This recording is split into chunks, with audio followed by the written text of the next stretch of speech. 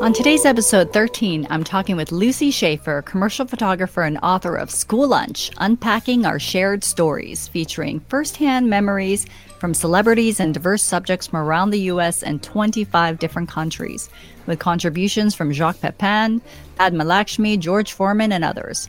Before photography, Lucy studied painting at Yale University, taught art in Italy, and spent 5 years as a photo editor at Food and Wine magazine before launching her own commercial photography business in 2007.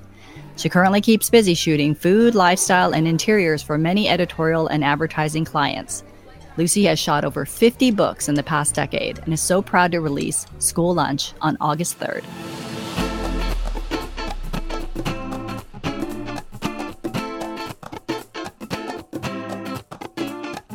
Hi, Lucy. Thank you so much for joining today. Hi, thanks so much for having me. I'm so excited to talk to you about your book because I've been always a little bit obsessed with School Lunch. You'll see that I often ask my guests on this podcast what they remember from their school lunch. And, oftentimes it's a really great story because it says a lot about someone, what they had for lunch. Totally. Yeah. People's lunch memories from their childhood often are so visceral. They can remember like the chair they sat in to have the lunch, what color the tray was, and all these little details that you wouldn't expect, a 50-year-old person to remember from when they were 6, but they really do. Oh, yeah. I mean, it's so great. And I've really enjoyed reading the stories. They're all in first person, correct? Yep. How long did it take you to interview all these people? And how did you find them? Yeah, the book, it started over 5 years ago and it just sort of grew. It started as a personal project and grew into a book. And so I don't even know how to answer that question because for a while I was just plugging away at it whenever I had time. And then once I got a publisher and a book deal, I became a little more targeted about it. Right. But it really, each person was different in terms of how long it took me to lock them in, to do the interview, to follow up, to get the details of the food, to do the food shot. So it really was a mix.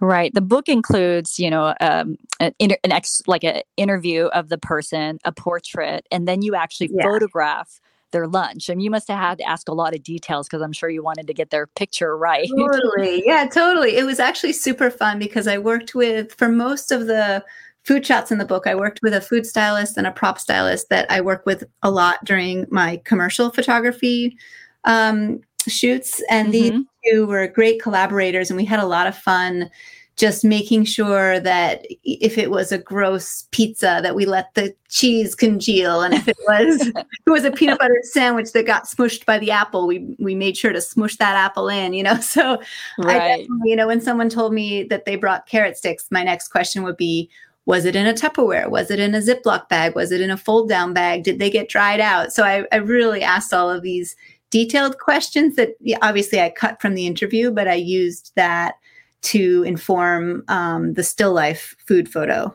Right. They're great when you go through. You really get a sense of either, some people had really wonderful lunches, homemade, organic, from scratch. And then you had the contrast of, people who didn't have much or like the mundane monotony of like the same lunch, right? Exactly. Like it really does run the gamut. So my hope for readers with this book is that you could open it up and find like this nostalgic moment of like, oh my God, that was my lunch. And then just also be surprised with the diverse experiences that might not have been like your own.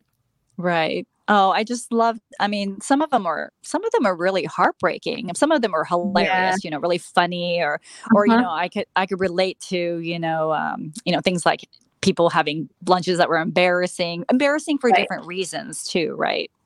Exactly. Yeah. There's, Padma Lakshmi is one of the celebrities in the book. And she talks about her childhood. She grew up partly in New York City and partly in India. And she had the same lunch in both places. She had Indian food. And obviously in India, it was no big deal. And everyone had that. But in Queens, everybody was like making fun of the smell and the look. And right. she felt really conflicted about it. I remember her telling me because she, on the one hand, she didn't want these like white bread bologna sandwiches that looked not good compared to the Indian food she had. But on the other hand, obviously nobody, especially a kid, likes to be teased or be different necessarily. So there were a few stories that were like that. And, then there was a couple classic, just oh, my mom did egg salad sandwich and it smelled bad type, type lunches. So Melissa Clark, right? yes, Melissa Clark and the great fart day or something like that. Right, right. Oh, I know. Like my daughter likes egg salad sandwiches too, but she Uh-huh. cannot eat them around her brother because her brother cannot stand anything with hard boiled eggs. Yeah, yeah, exactly. Well, I remember from my own childhood, Shelley Stocking used to bring egg salad sandwich, and she knew that I didn't like it, and she would sit there and kind of like mush it with her tongue, in front of Right. So I feel like egg salad sandwich is just you fall, you either love it or you hate it. Like nobody's in the middle on that one. Oh, I know for sure. Well, I mean, I got to ask you, what was in your school lunch? What do you remember? Mine was like, I want to say nothing special. It was peanut butter and jelly and probably a little Debbie packaged cookie treat type thing if I was lucky. Mm-hmm. And maybe a juice box, some chips. But while I say it was like nothing special, like you sort of take for granted your own culture and your own, what felt like, oh, just normal to me is not the lunch that a lot of these people I spoke to had. So, it is kind of fun to compare stories when it gets into that. Right. I mean, I grew up having school lunch, Uh-huh. the cafeteria lunch, and it was mostly because both my parents were working and they didn't know what to pack in school lunches. Like they didn't, understand. And so the idea that you could have a hot lunch was like, oh Yeah. yeah, definitely. You want to have the hot lunch. Why would you take something cold? And so they signed us up for hot lunch. And I remember not disliking it, which is surprising Yeah. to a lot of people. You're not alone. There's a lot of people who, even Katie Leaves, famous in the food world now, is Mhm. like really loved her school lunch and she loved the little compartments. Yeah, I think that I really liked it. appeals to a kid. Yeah, it's for sure. I used And to get school lunch on Fridays. I remember I would get the pizza and it was this, I'm probably like dating myself now, but it was 75 cents for the lunch. And then you'd have a quarter left over and they sold ice cream for a quarter. So it was like oh yeah. very satisfying. Yeah. My kids always took school lunch, but then my son decided that he would do hot lunch on the pizza day Uh-huh. and the roast chicken day. In fact, Yep. he liked the roast chicken so much that he asked me to ask the cafeteria lady for the recipe. That's hilarious. And I know. She was so sweet. She was so Miss Amy here, at the Yeah. school that they go to. She was so delighted the fact that I Well, I'm sent sure her a you little. made her day. Yeah. Oh, I know. I said my Lucas loves your roast chicken. I make roast chicken all the time, right? Right. I But know it you're a had like day chef. right. Well, it had like a dry rub on it, and she says, Miss Amy makes the best roast chicken. Can you ask her for the recipe? And she was like so flattered. And it took her a while to do it. She says, I didn't think she was going to scale it down, but she scaled down a recipe, like a Wow. school lunch size recipe down to 6 drumsticks. Wow. Okay. I need to get Miss Amy's recipe also. That sounds I good. know it was just a really nice spice. It had like coriander and different Mm. a bunch of different.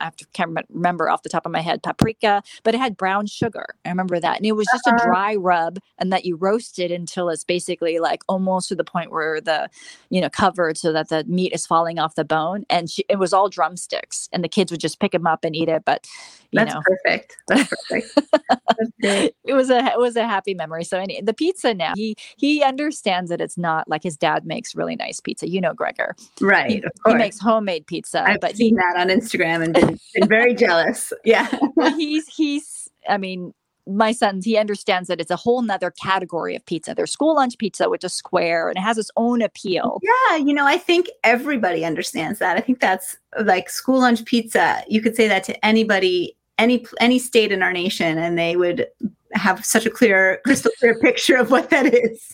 I always felt like it had to be square because I had to fit into that plastic compartment just right. If it was round, it wouldn't fit right. Uh-huh. Well, I remember talking to one person about the school lunch pizza, and this story actually didn't make it into the book. I had so many conversations.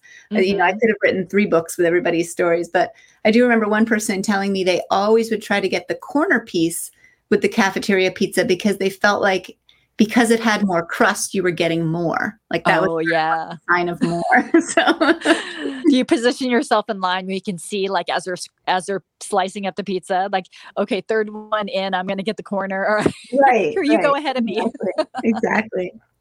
I imagine that. Well, and I only got cold lunch when we had a field trip. I remember like if we were going someplace and they would announce and you bring home the flyer that, get permission that you're going on this field trip. Yeah.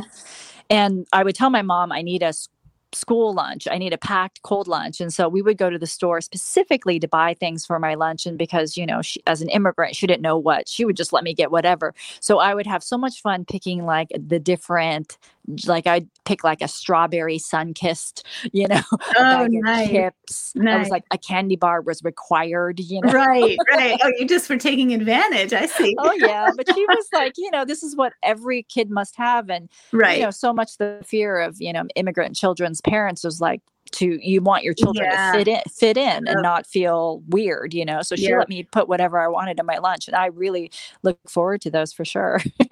Yeah. I was going to ask you, Lucy, where did you grow up? I grew up in upstate New York, Cooperstown, New York. So I know. Small town. Baseball Hall of Fame, Baseball Hall of Fame. That's right. That's its claim to fame. Oh, that's great. And so when you were doing your interviews, I noticed you have a mix of like famous chefs, celebrities, just everyday people. That's what I love about it is it's not just because everybody regardless has an interesting story. Yeah, exactly. I mean, I really did try to cast a super wide net and it's funny. I had this very, sort of eccentric list going of my wish list. Like I wanted somebody who grew up in the circus, which I got. I was super excited. I wanted somebody who, I had a very, wanted a Hasidic rabbi, which is also included in the book. And I was just trying to think of like who would have a different story to tell. And so I kind of was seeking that out. And I do remember there was something I couldn't find. I remember being disappointed and talking to my agent. And she said, Lucy, you're the only one who has this list. Like no one is going to read this book. And let's say you didn't I know your stories. Like, how come there wasn't somebody from the circus? But, it's just once you start putting it together and it's a collection, there's about 70 stories included. I wanted to make sure I had as diverse possible. I have somebody who's age 6. I have somebody who was almost 90 when she told me her story. So that was super important to me. Yeah. Well, I mean, one of the ones that's really kind of heartbreaking was George Foreman. Yes. And George Foreman was probably the hardest.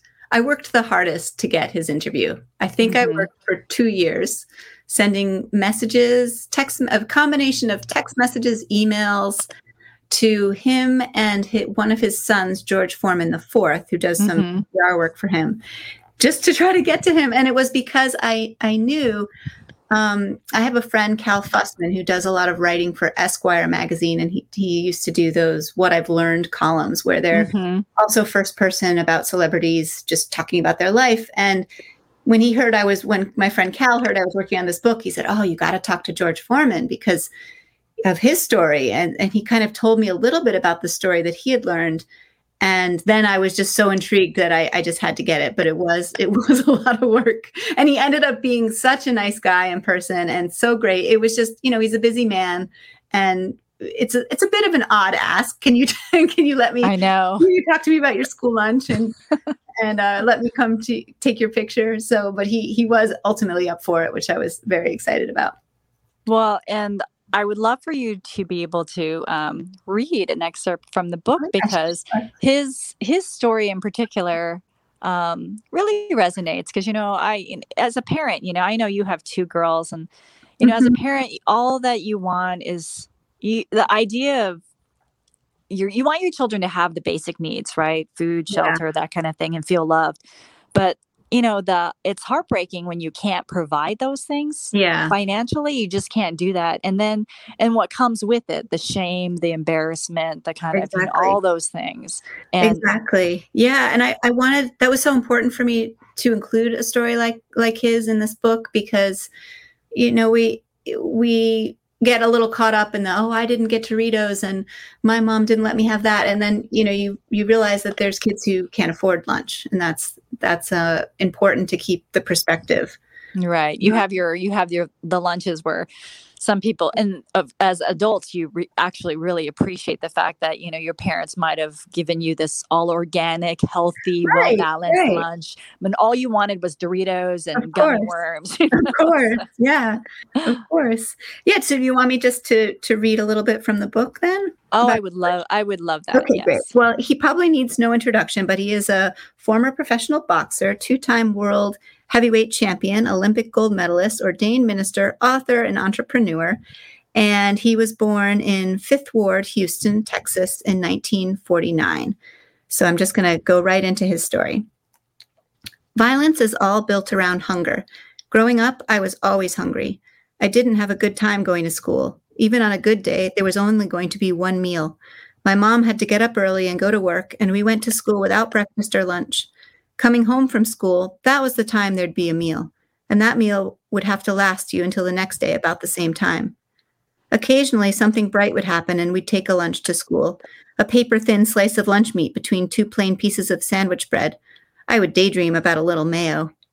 Some of my happiest days as a kid were the days when I had just finished eating. That meant I could play all day. I could jump and run and have fun. On the days when I didn't have enough food, there was always a reason to start or finish a fight. As a kid, so much violence was built around pure hunger, and so much joy was built around having a tasty meal. Third grade is when you start looking around and trying to make yourself handsome. It's also when you try to conceal that you don't have anything. I'd find an old greasy paper bag at home, and I'd blow it up and carry it with me to school. I'd have this fake bag so the kids didn't know I didn't have a lunch. At lunchtime, I'd say, I ate it on the way to school, or, oh, I ate it already, and fold it back up. That bag was precious because you needed it again. You couldn't just throw it away like they did their bags. I didn't know how a person can be so deprived and poor, but then have so much pride. Anyhow, he goes on to talk about that he was number 5 of 7 kids, and his 2 older sisters dropped out of school pretty early. And then I'm just going to read again a little bit in his words what he ended up starting to do. He said, I'd leave my home every day like the best boy in the world.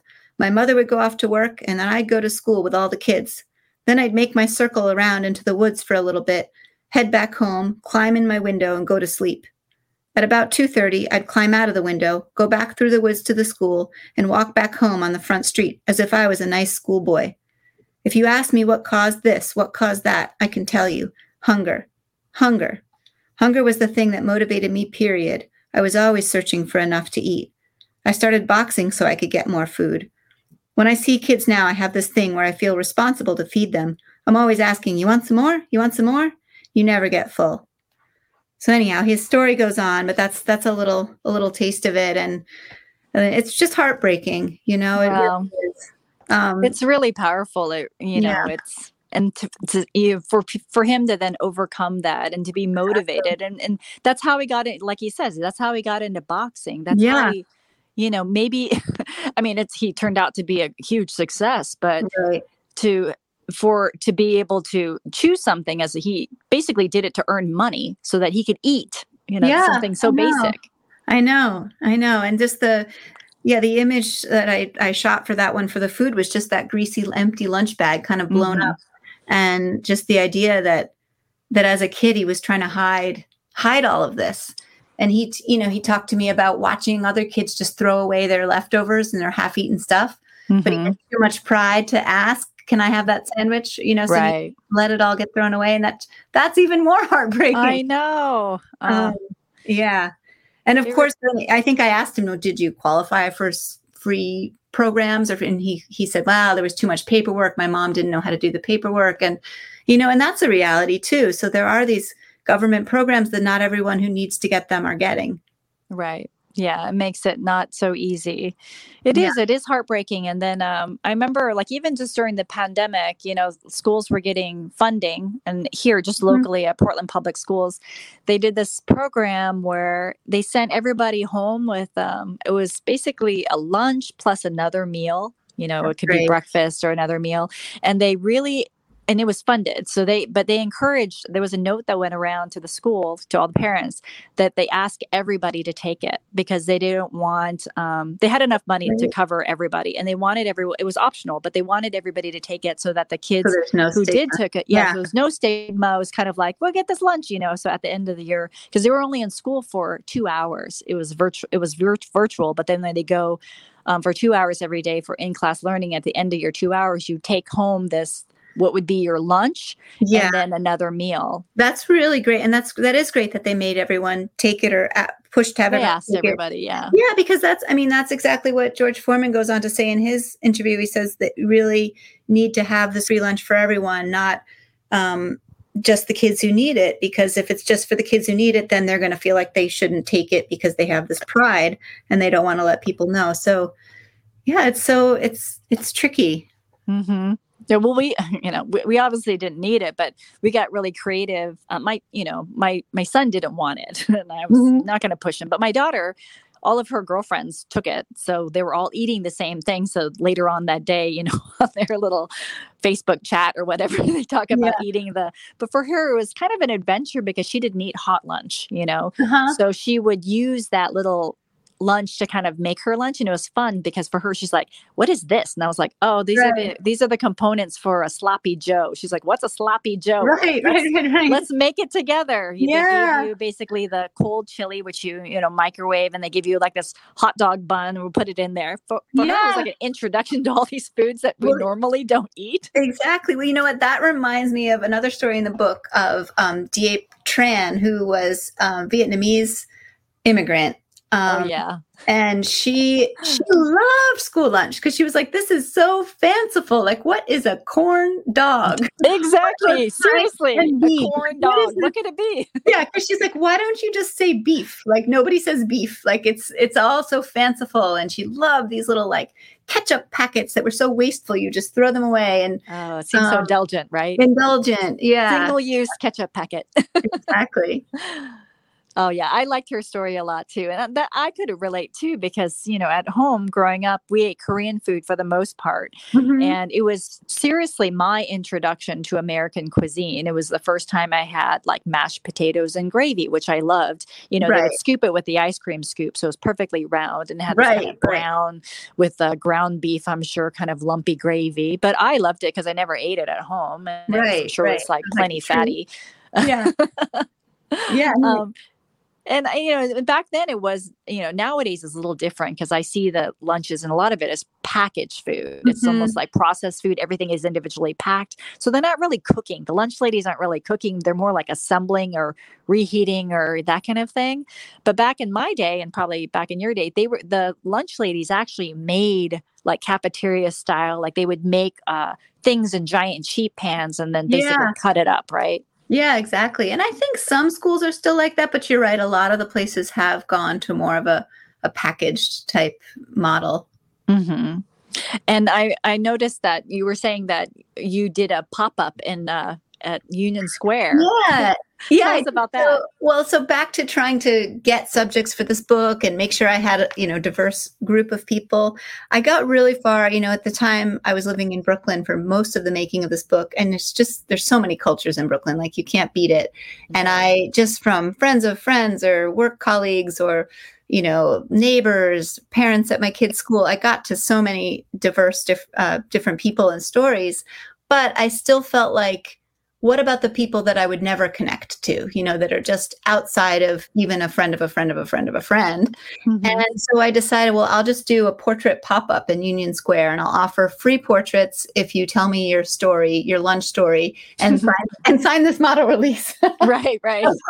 And so I shot 80 portraits that day. It was exhausting. That's a lot. Yes, it was a lot. I had an assistant and I had two friends who volunteered, who were both writers, who volunteered with my little form that I had made of, questions to ask, and they took notes. And we cycled through. And from that, I think 10 or 11 of those stories made it into the book. Mm-hmm. But I definitely accomplished the goal of just, I think 3 people I shot and interviewed that day were homeless. And mm-hmm. there were people who were just tourists passing through with a suitcase. And, Union Square, you just get everybody, people on their lunch break, whatever. That was super fun. And it was just fun to just spend a day chatting with everyone about their school lunch. And I wasn't sure setting up. I had this pang of like, who's gonna stop? Are we going to be like the people with clipboards that everybody walks by? And right. We had a line. Everybody was just coming over. It was great. Well, I mean, what a treat to have your picture taken by you, professional photographer. Yeah. I set it up so we could, give little prints. And if they left their email address, we could email the thing. So people got something fun out of it. Right.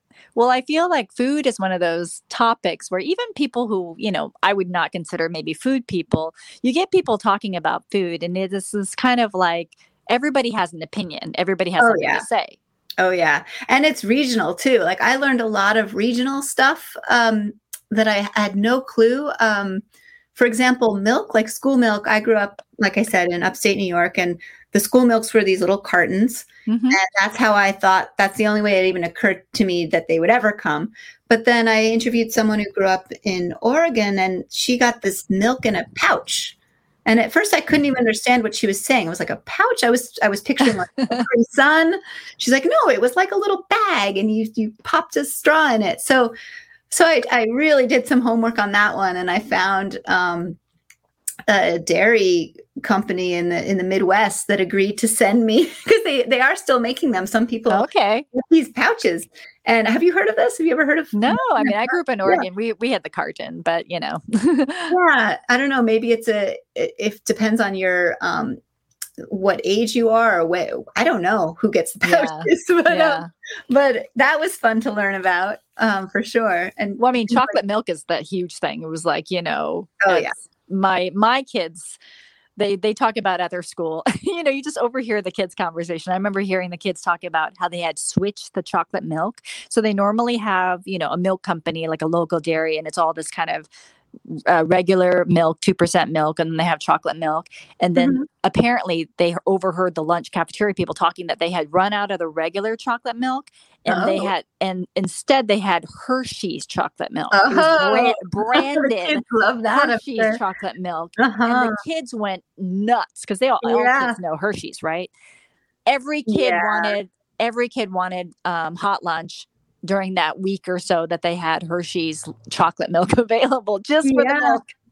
Well, I did one of the stories in the book is with this woman, Tasneem Cherry, and I also have her daughter, Soraya, and her daughter at the time was 6. And this woman, Tasneem, made these beautiful lunches I don't know if you've seen the Planet lunch box. It's like the metal.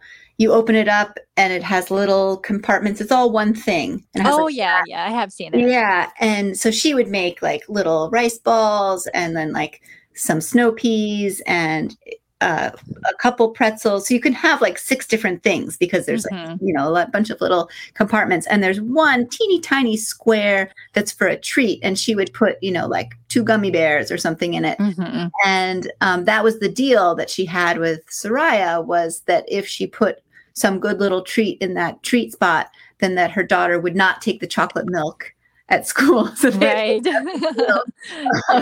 That was sweet. I remember seeing that photo. Yeah. Yeah. I think when we were packing lunches, people don't use bags anymore, paper bag. Maybe when you're a teenager, you're still in the paper bag. I don't know. Yeah. I think it is a thing.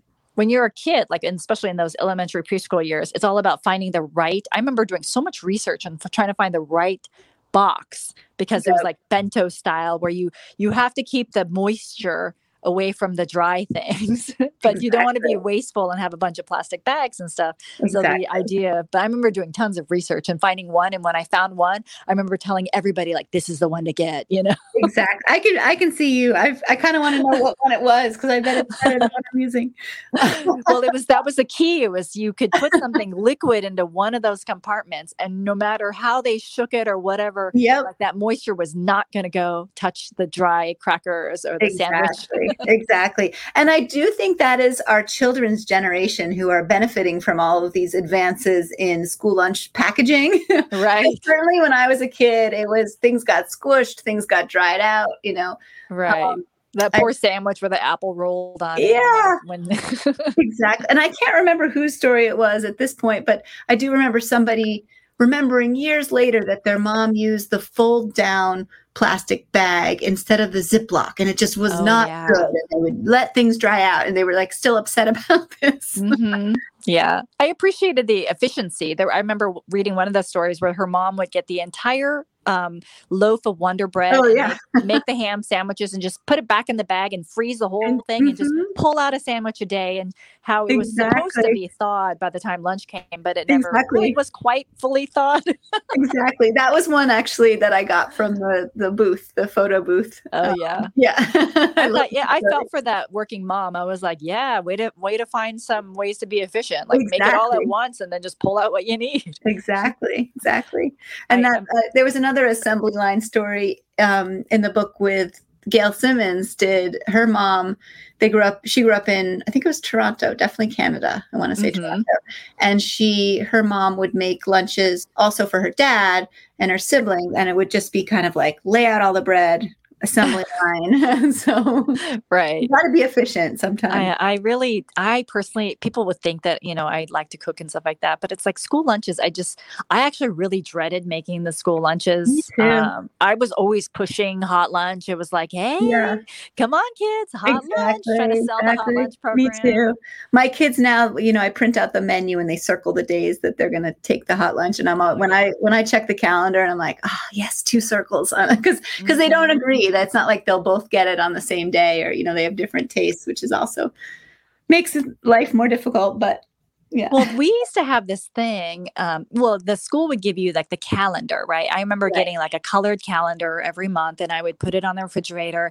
And for me, it was like reading a restaurant menu, Hmm. and being and the combinations. I got to know that okay, when you had macaroni and cheese, it usually came with little smokies, and green beans. Like there was a Exactly. combination. It was like I got to know as a young child. This was my version of American cuisine. What went together? So Right. it was spaghetti, and it was always Italian spaghetti with garlic bread. It was like Yeah. what went together.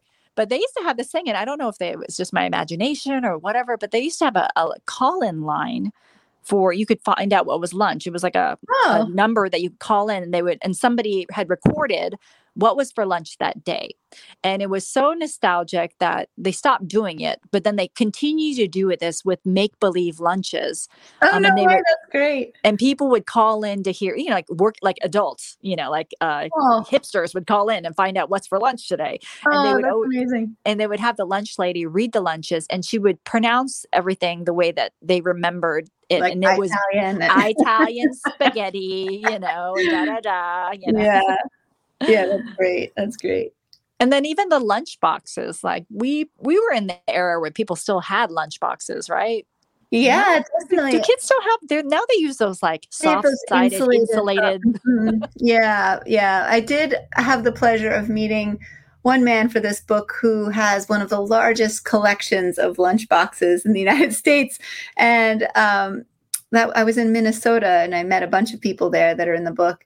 And he's a designer, so of course he had it in his house, like a whole wall with shelves. And actually, I Mhm. ended up using the photograph of that for the end papers of the Right. book. And I just couldn't believe how many lunch boxes he had.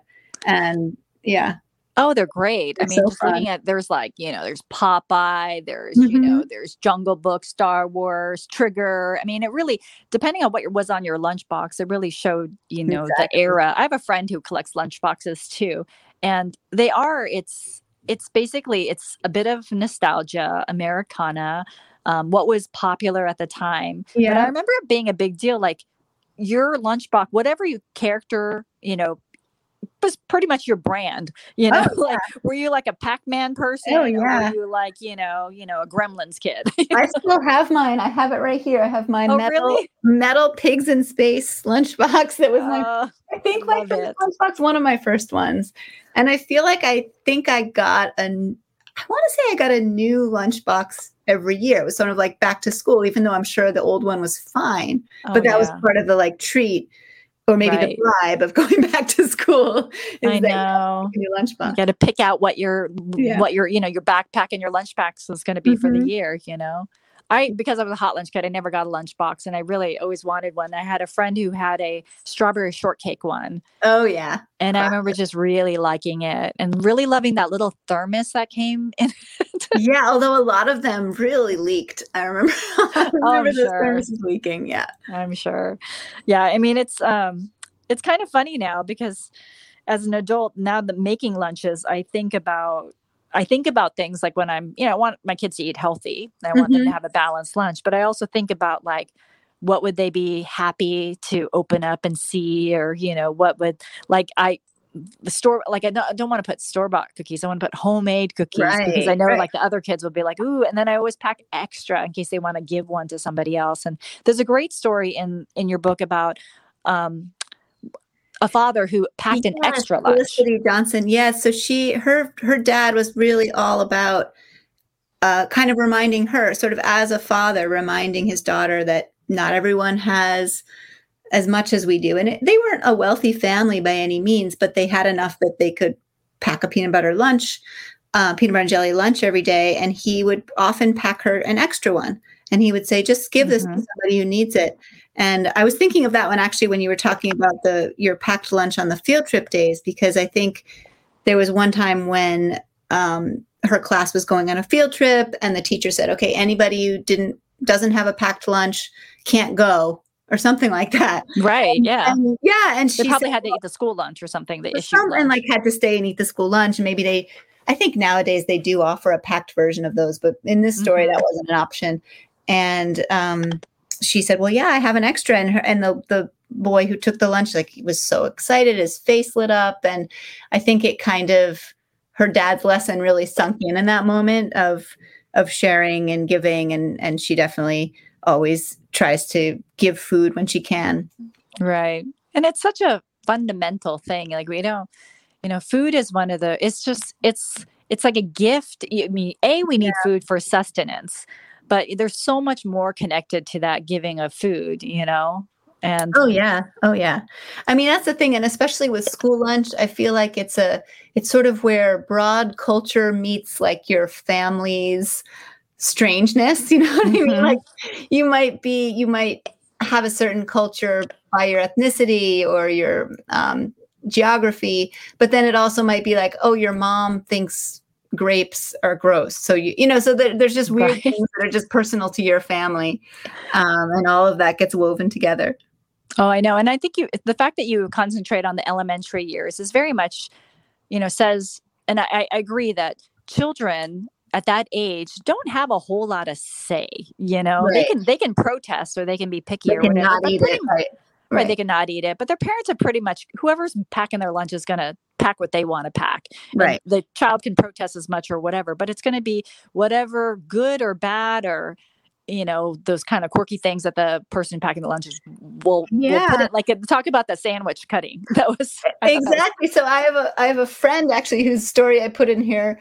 Her name is Michaela Walker, and she's one of the first people I talked to about school lunch. And she was so passionate. She, first of all, just say she has a great relationship with her mom, so nobody should feel bad about her. But her mom just wasn't really interested in making school lunch. And so every day for 7 years, Michaela got a peanut butter and jelly, an apple, and an apple juice. And that was her lunch. And she did not every day, every single day for 7 years. And her mom also insisted it was one of those people who feel strongly about the butter barrier to make the bread not soggy. So she would do the bread and then put the jam. And Michaela hated that. But the mom wouldn't stop. Right. She insisted. She's like, I know better than you. Exactly. We must butter the bread, even though she's not eating it. Yep. And then also like she just wanted her mom to cut it.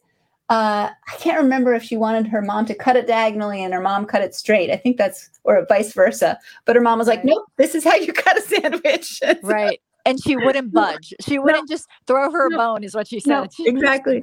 No. She had her ways. Even though she's not eating, she's like, the sandwich is going to be cut this way, and this is how it's done. Yep. 7 years, same way. Exactly. So. Well, it certainly makes for a good story now as they're adults, and I'm glad to hear that they have a nice relationship because they could probably laugh about it now. Exactly. Oh, I love that. And then some of the people who were interviewed in your book, didn't grow up in the United States, so they had experiences of school lunch in other countries. Can you share some of the, because I think people, probably have heard like different countries have different types of lunches, and oftentimes much better funded or more variety or quality, right? Yeah, definitely. I mean, there's a Japanese story in here where it seems like a lunch that I want to eat right now. Fish and rice, and there was and they participate in it too, right? Exactly. The kids, I've seen pictures of it too, where they dress up like when it's their turn, whether it's their class or their turn to help out. They wear the little jacket and the little chef hat. Exactly. And it's part of the culture. It's to teach about food and food service and, and cleaning up afterwards. So yeah, I think I think our nation could learn a lot from a lot of these different countries. Mourad Lalou, who grew up in Morocco. Mm-hmm. Let me just flip to his page here 1 second. He had a great story because, let's see.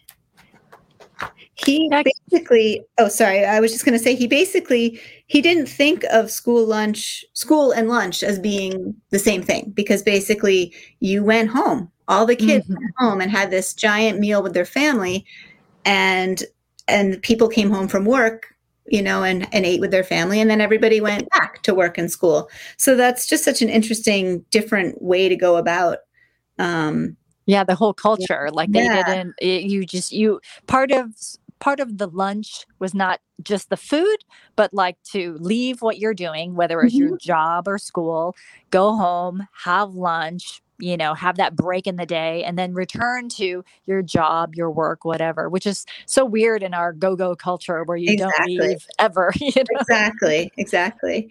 Yeah. And as a result, like, the meal was amazing. I mean, that's definitely one of the ones where you look at the picture and you're like, wow, I want to eat that. Oh, I know. Yeah. Stews and side dishes. And I wanted to eat what Marcus Samuelsson had growing up in Sweden.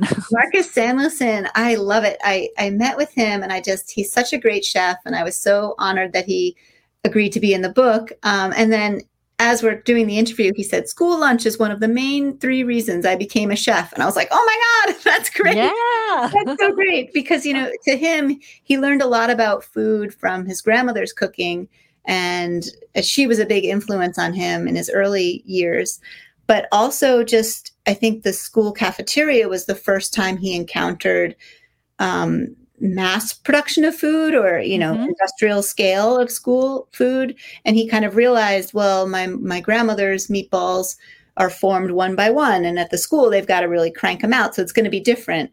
And then of course it still was delicious. They're another example of a country who's doing kind of a better job than the United States at providing really nutritious, interesting school lunches. And he also loved the food, and his was delicious. His looked really good. Yeah. And he talked about how it was the first time where he noticed where it was the technique too. So it would be the same dish, but he noticed like this was just made better. And why does it taste better? Was it cooked better? Was it seasoned better? And I can see that influencing as a chef, because you can take the same piece of fish, give it to 10 different people, and with the same ingredients, and someone's going to cook it to be more delicious. And what does it take? What is the seasoning, or how it's cooked, how it's cared for, how it's, all those kinds of things. Or so, even as simple as the timing of it's made by your grandmother and set right in front of you versus it's made and sitting in the cafeteria, and how does that change the constraints? Right. Yeah. And I also love the story of Jacques Pepin. You always hear the stories of him I grew up watching Jacques Pepin on PBS, and he would talk about, and also when he was cooking with his daughter, Cooks with Claudine. And, yes, of course. Yes. I was so excited again to get him for the book. And I kind of forgot that he grew up in wartime, and I was kind of expecting like some really delicious story from him. Right. And of course that's not the case. He grew up during war, and his mom was super busy. His dad was gone with the resistance, as he said. And he was kind of very early age, I think he was age 5, kind of farmed off to this Jesuit school where they served basically sounded like slop and bread that was so hard you had to hit it to knock the bugs out of it. Oh, I know. So, not the story I was expecting from Jacques Pepin. Right. But, and he also talked about bartering with the local farm boys who would come with like a little jar of duck fat or jam from their farm, and he would barter his marbles or ball of string to try to get a little schmear on his bread. Yeah. So, yeah. I thought that was a great story. Yeah. You talked about how you would, really, try to get a little bit of something for his like stale hard bread. And Exactly. so got duck fat. And then one day he figured out that if he flipped it over, he could ask somebody else Right. and they would give him. So he had duck fat on one side, and then on the other side, he got a little bit of jam. He said the flavors didn't really go together, but he was, it was so much better than what he had to start with, Probably masked the hard bread flavor. Right. He didn't even call it bread. He's like, I guess you could call it bread, Right. It was like this hard biscuit type Yeah. thing. Yeah. And when I was reading a story to my kids, and in the story they talked about, being on a ship and eating these hard biscuits, these tack biscuits, supposedly, and you had to basically tap them against the so the weevils or the bugs would like come out. It must have been the same thing. Yeah. Right.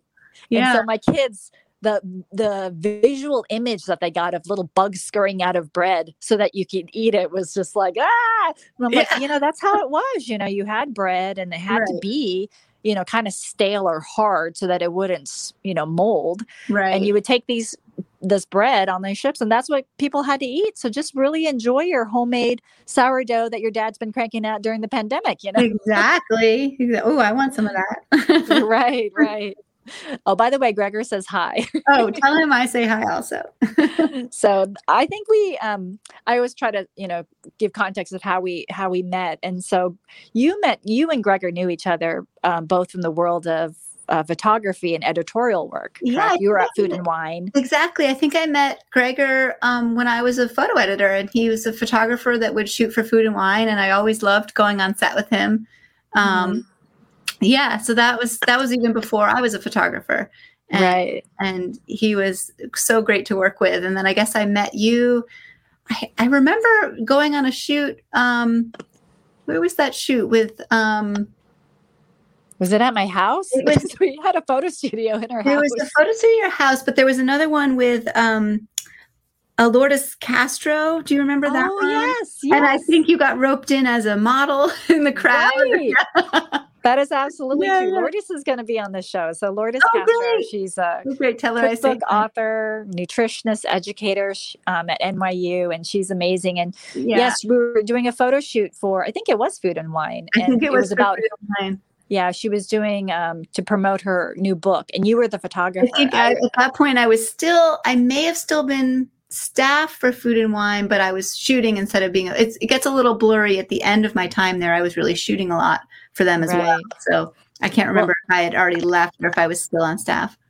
Well, you do beautiful work. I always see stuff that you share. And isn't that fun when people can actually, find their passions? Obviously, we're still very happy doing Food and Wine as a photo editor, but it's to be able to evolve that into a career that you really love is always fun to see. Oh, yeah, for sure. I mean, I think the moment when I was a photo editor and I realized I wanted to be a photographer was the moment I sent a photographer on a pie road trip. And I was like, why am I booking the hotels, like doing all the production, editing the pictures when they get back, but not actually going on this pie road trip? Right. I gotta get behind this sounds amazing. Yeah. I should be taking these pictures and eating that pie. I could do that. I want to do that. Yeah. Have you always been interested in food? I know you shoot a lot more than just food, but have you always been into food? For sure. I mean, I've always been into eating food, let's say, and I love to cook as well. I think really getting the job at Food and Wine as a photo editor is really what made me start thinking about food photography. I don't think it had really crossed my radar before then, and it was such a great place to learn about food and food photography. So I feel really lucky for my time there. Right. And you mentioned in your book that your mother was a great cook and a great baker. Definitely. Yeah. My mom dinner pretty much every night growing up. And we actually had a lot of vegetarian food because my dad was and is a pretty strict vegetarian. My mom would eat chicken and fish occasionally, or if he was traveling, she would cook chicken at home. But we had a lot of vegetarian. Mm-hmm. That's great. Well, I mean, when I feel like people who are vegetarian get to be very good cooks because they get bored of just eating things plain, like just simple, like you can only eat so many salads, right? Yeah, you have to be really creative. I actually I'm not vegetarian myself now, and I actually cook a lot of meat for my family, and I want to be, tilting more on the vegetarian side of things, but it's so much more work and so much more chopping, and and so I really admire what my mom was able to do. Right. You have to coax those flavors in and just, find variety seasonally, make it interesting. Cause, I sometimes, cause I cook meat too. I find that it's just easier to like cook that protein and throw a vegetable, whatever on the plate. It's pretty much you're done. Whereas to make a really interesting vegetarian meal, it takes a little bit more. I mean, there's obviously vegetarians who just eat bread and macaroni and cheese, but I'm talking about the people who like really embrace it and want to, they're usually oftentimes cooking foods from around the world, just to keep it interesting, right? Yes, certainly with the spices, like you really have to get into your, with meat, you could just do salt and pepper and be fine. But with vegetables, you need to branch out a little bit. Right.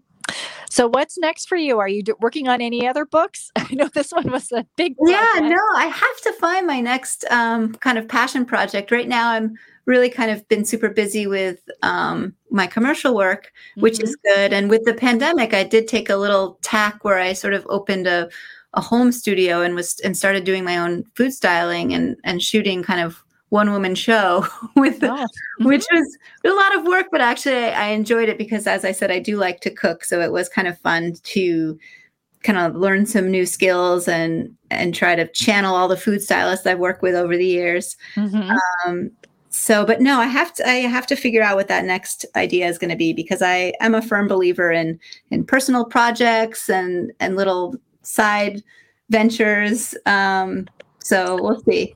Well, I look forward to it. Whatever it is, I'm sure the photography will be beautiful. I do encourage everybody to go look for the book. It's out now? Well, it's out August 3rd.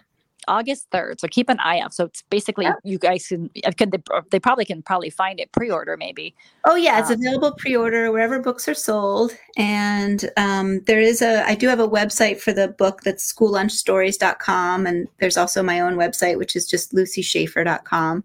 And Schaefer has all the letters, SCHAEFFER. Lots of ways to spell that. But yeah. Right. Well, thank you, Lucy, so much for joining. Sure. Thank you so much for having me. I love that. I love to get to talk about one of my favorite topics. Yeah. And you're going to have to give me some ideas, because school's starting soon. I want to know what you pack your kids. Oh, I know. People ask me all the time, and I was like, it's pretty much whatever they want. I have very vocal children, Yeah. But I, like everybody else, do find it to be a chore. But I also try to remember how important the lunch is, and so you give and take. They eat really healthy at home, and so you want to make that the thing something to look forward to during the day. Yeah, that's true. That's true. My only tip is, make it, give them something to look forward to, because there's plenty of other times where I can feed them whole grains and whole vegetables and things like that. So. Well, and often that stuff, if you put it in, it comes right back. You're not there sitting at the lunchroom with them being like, eat those carrots. So yeah. Yeah, Gregor says that. He says that it just goes on a field trip. Like he's like those same packet of carrot sticks, and like the prepackaged ones. They just go, they come back. It's basically a show in case the teacher sees what you're packing their kids. You're like, oh, I see all the food groups are represented, but it's the same pack of carrots. Right. Like, oh, maybe one day they'll eat a couple of them. You never know. Wonderful. Well, this is episode 13 of Food People Are the Best People. Please go check out School Lunch: Unpacking Our Shared Stories by Lucy Schaefer. Thank you again so much for joining us today. Thank you so much. Thank you. I enjoyed it.